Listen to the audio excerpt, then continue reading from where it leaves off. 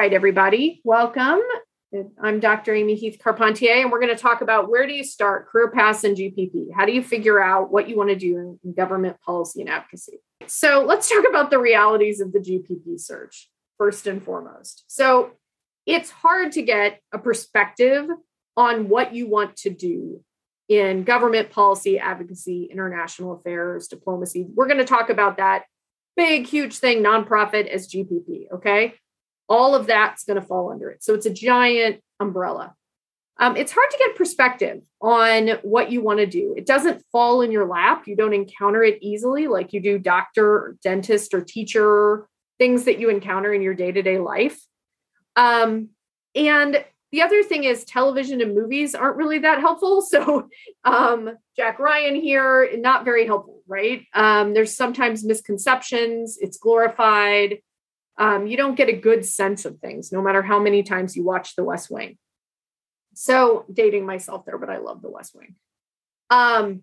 So television movies, they give you a little bit, but you may not know. Your majors often are not related to what you're actually doing in the field. So there are very few fields in government policy and advocacy, et cetera, that require you to have a specific major. They like very specific skills, typically, like writing, communication, very specific kinds of writing, analysis. Sometimes for certain skills, there are certain fields, they might want specific languages, whether those are spoken languages or coding languages, certain aptitudes in research. But in general, the top things are working together on teams, being a good communicator, having a strong work ethic, and being bright and enthusiastic. That can come from a lot of majors. So it's not clear. There isn't that clear delineation the way there would be, say, in architecture or accounting. So that can be a little confusing. And the other thing about students who are interested in these fields is that they tend to be really curious, which makes it hard to narrow down what you want to do because your curiosity is naturally expansive and you're bright and you can get interested in a lot of things. You're motivated by ideas and issues in the world. There's also a tension between activism and practice. So, you may be in courses like my own courses that I teach, where we really take sometimes a critical lens to US policy or a critical lens to the structures that in the United States. And that activist heart, coupled with a desire to serve, may sometimes feel like you're not sure where you belong. Do I belong working for the federal government, or do I belong on the Hill, or do I belong, working in an activist organization or a community organizer? And how does that work? But I want you to know that there are strategies that exist for helping you to figure it out. And so today we're going to talk about those. And my goal when I came to WashU, and especially a decade ago when we started this group, was really to give you opportunities to encounter different kinds of career paths so that you didn't feel like, if you weren't from DC, you didn't have family in GPP careers, you somehow were behind the ball and you weren't going to be able to find opportunities. So I just want to start with that there, it can be a confusing thing. WashU does not, very few of these organizations come to college campuses. And so this field is one that you have to put more effort into landing in than maybe some others. There are also a lot of opportunities in this search. The first one is you don't get locked in early. There's an assumption that you're going to move around a lot early in your career. So just because you take a job at a think tank doesn't mean in 2 years you're not going to go to law school, or in 2 years you're not going to take a job on the Hill. There's a lot of movement. So if you're feeling like something like business consulting is appealing because you're like, okay, I don't have to stay in it very long, I get exposed to a lot of different things, that's actually built into the way the jobs here work. Most of the jobs unfold and turn over in 2 to 3 year increments as people move on to the next thing or to grad school, law school. There are actually tons of opportunities to try, both at the local, regional, and then at the state and national and international levels. There's lots of options. The other thing is WashU alum and people in these fields in general are very generous with their stories, their time, their talents. It's a small world, so you never know who knows whom, which is something to keep keep in mind. And I think it's also important that to realize that people in these fields have very diverse interests, and they are like you. They're motivated by ideas. They, they're passionate about ways that they can make change and make impact in the world. But I also think it's important to know that, if we were to take 100 students, 100 people in the world, only about 10 to 20% of that group would be able to say, this is the thing I really want to work on, right? Most people that changes over time. They have to get a lot of data in, and they have to try things out, most importantly. And so today we're going to talk about ways that you can begin to narrow down your interests. And I really applaud you for being here early, because the first step is really to engage and to not kind of come in right in January, February, and try to figure out what you want to do and try to get the opportunity all at the same time. Taking it bit by bit really helps you as you move forward. So let's talk for a minute about the career education cycle. And this isn't something you do once and then it's over. You might do it several times over the course of your college career and then your career in general. So we're going to start with the first one, which is assess. Assess is all about you. What did I do last summer? What have I enjoyed in my classes? Really looking at some tools that you can use to kind of narrow down and think about what's next. What do I want to try next? And that's really important, because an internship is just a way of trying things. And your first job is just a way of trying things. If you're not sure what you want to do, that's not a personal issue that you have somehow in your, makeup. It's not some failure on your part. You just don't have all the data yet. And given what you do and where you're at, it's really hard to get that data in GPP careers at this stage. So trying to get some of the guilt out of the way and say, all right, I'm going to have to put some time and energy into the game, but we can start with assessing what I already know. And then explore is turning outwards. What is it that's out there and what's possible? So we're going to do some of that today. This is really where most people will be in the fall in GPP. They're really going to be thinking about, what do I want? What's possible? And starting to prepare for the search phase, which largely comes into play in the spring, right? Most jobs turn around real time in this field. We're more likely to see people landing closer to graduation, right? Which is very different, by the way, than some people in fields like consulting or engineering or business. Finance, you may have friends in those areas. Your timeline's different. You can do everything right and walk across the stage at graduation, and not have anything yet. We have actually had people get land at ArtSci recognition, because that's how close to the wire it comes. And those people, by the way, were people who had tentative offers from their junior summer, that it took that long for them to get those organizations to get the final offers off. So what is your path? The analogy I like to make, or the sort of symbol I like to make, is that it's kind of like you're wearing a headlight on a dark night camping. And so thus the picture, for those of you who've never had that pleasure. Joseph Campbell once said, if you can see your path all the way to the end, you are following someone else's path. Your path only unfolds as you walk it. And what's lovely about this idea of the headlamp is that on a new moon night, when there's not a lot of light in the woods and you've got one of these on, is that the path illuminates as you walk it. As you take a step forward, more becomes evident in where you're walking. You get to see more. And that's very much like the path to search for positions in GPP. Number two, it's really a data problem. You've got to figure out how to get more data in. And so what I encourage you to do is not to think about what is it that I want to be. And unfortunately, we've kind of doomed you in a way by asking, since you were little, what do you want to be when you grow up? You don't have to, you are. There's no be there, right? You are. So what is it that you want to try? What are characteristics that you want? Think about more characteristics than a job title. Okay. Do you want to be working in teams? Do you want to have around 20% of your time doing research and writing on your own? Do you want to write short pieces? Do you want to do research? Do you want to, what are some of the things you think you know about what you want to do?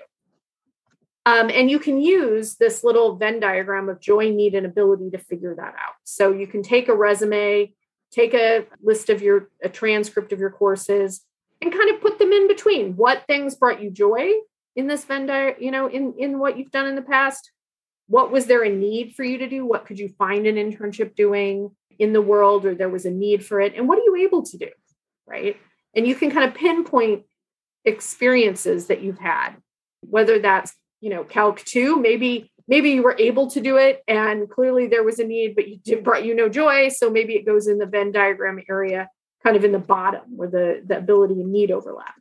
Maybe there's a situation where you were doing peer counseling and you really enjoyed that and you were good at it, but you weren't sure that you could do that after graduation without some kind of training, right?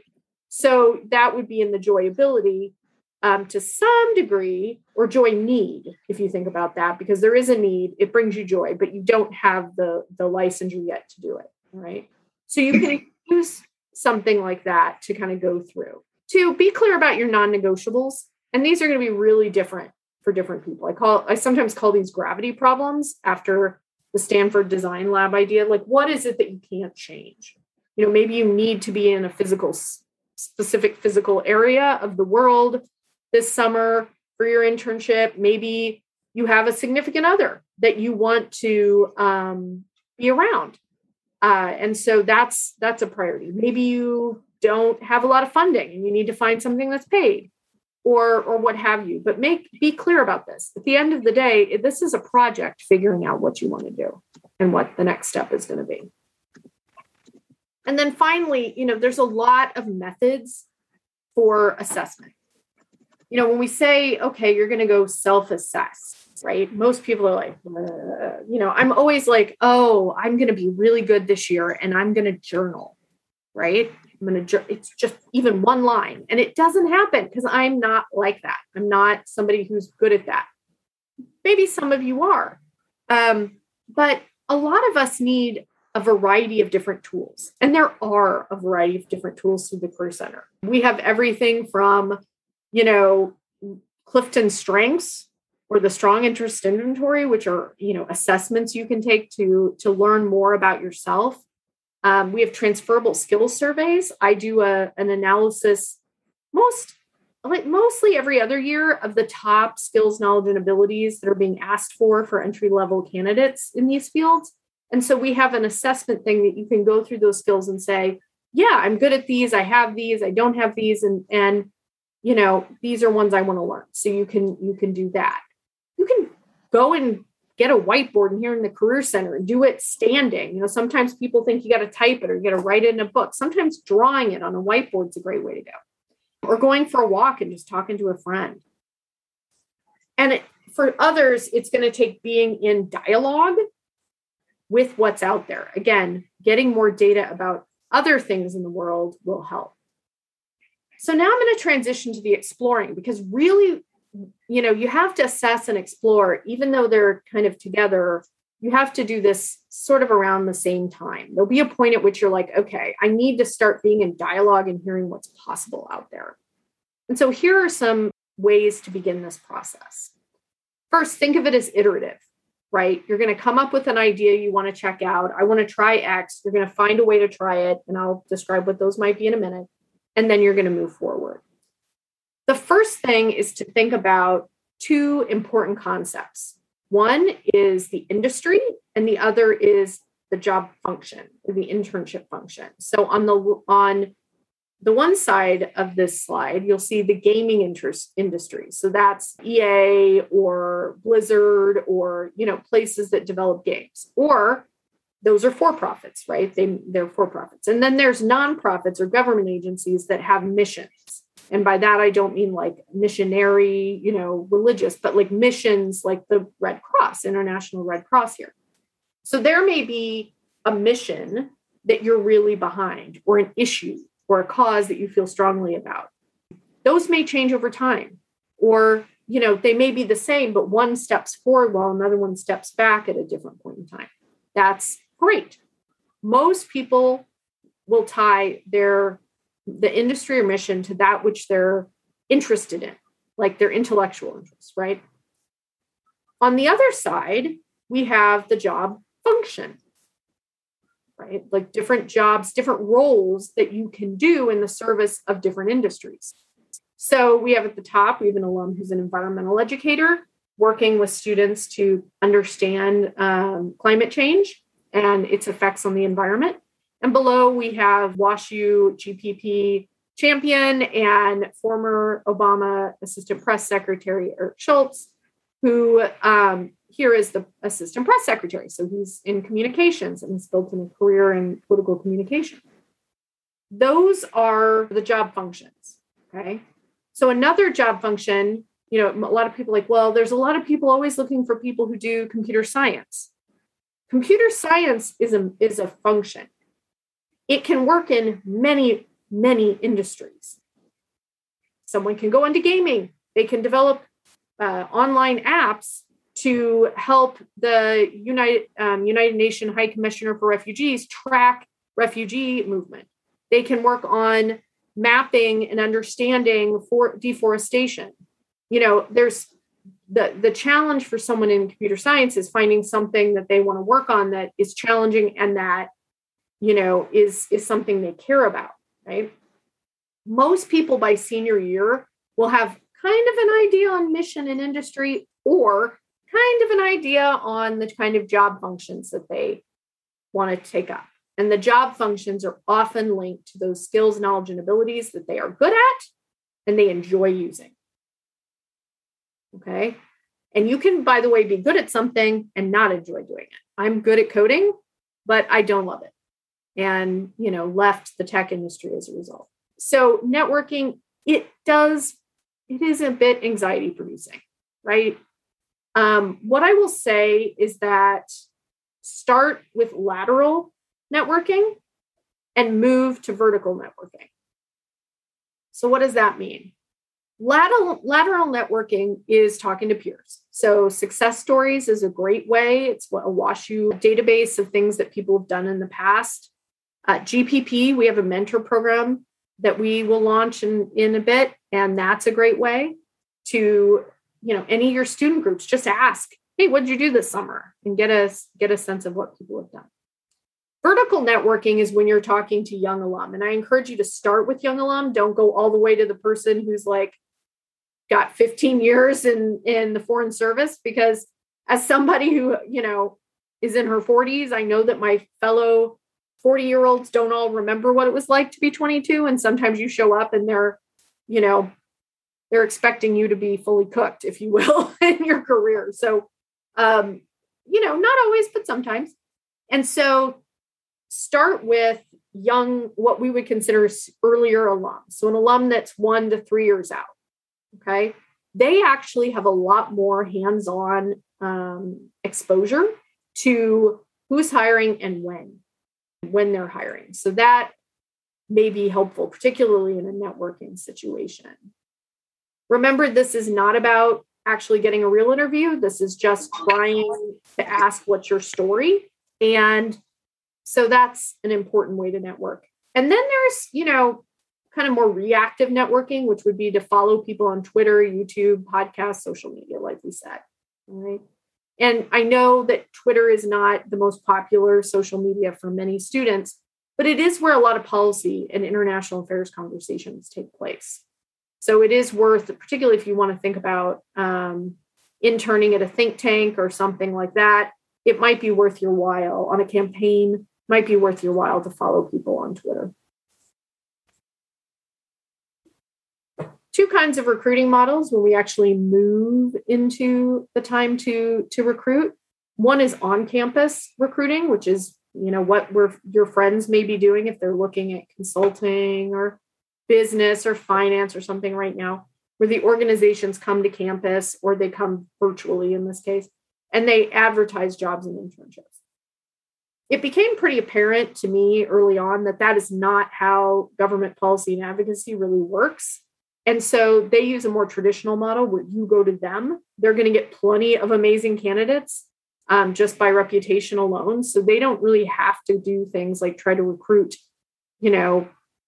many undergraduates for their positions. Having said that, they are really interested in you. And there are pipeline organizations that have built over time through alum and that we've purposely gone after based on GPP student interest that are part of our recruiting model. So our recruiting model really is getting you in contact with alum through GPP. And we've had students get internships right here on these calls to have alum who were students like yourselves not long ago, they pass their internships on to us. So this time of year, we're getting internships and jobs fairly regularly, meaning like several times a week. We post those to GPP. Some of them are very exclusive, so it's worth having a look periodically.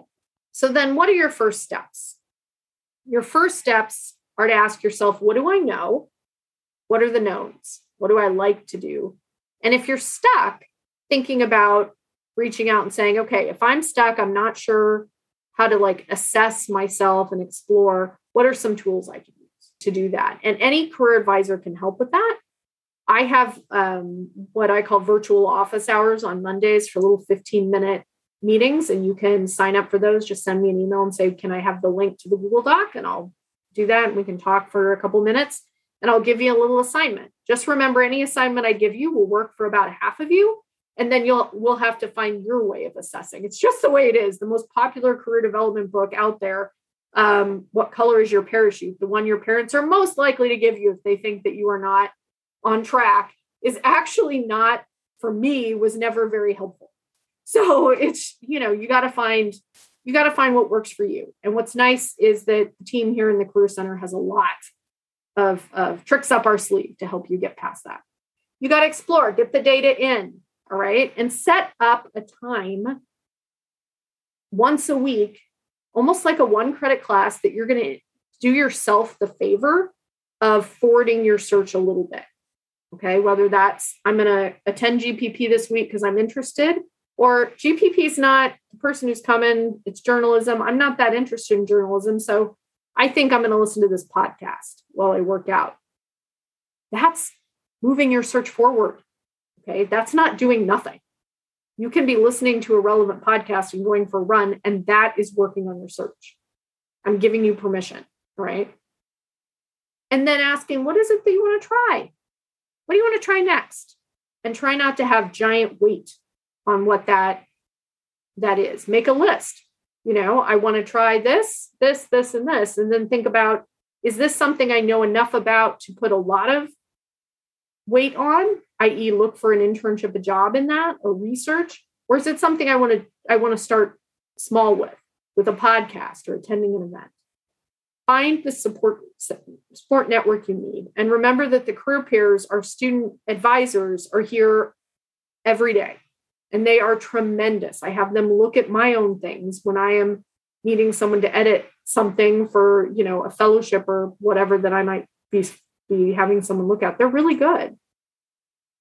And then most important, if you haven't noticed already, I'm a bit of a geek and I love Princess Leia, big Star Wars geek. So this is Carrie Fisher, the actress who plays Princess Leia. And this is one of her quotes. And I just love it because I think it's true for so many aspects of the search, particularly reaching out to other people and asking them to speak to you in an informational interview. Stay afraid. Okay. It's okay to stay afraid, but do it anyway. What's important is the action. Do the action. You don't have to wait to be confident. Just do it. And eventually the confidence will follow. Confidence follows action. It follows trying and iterating. It doesn't happen. It's not like it happens. Suddenly you're going to be confident and you're going to be able to do it. Okay. So you have to, like the little guy with the headlight in the middle of a dark forest, you have to trust that when you walk that first step, you send that email, you hit send on click, that the next step will come forward. All right. And so that is the end of the formal talk, please do reach out. I will put my contact information in Canvas for you as well.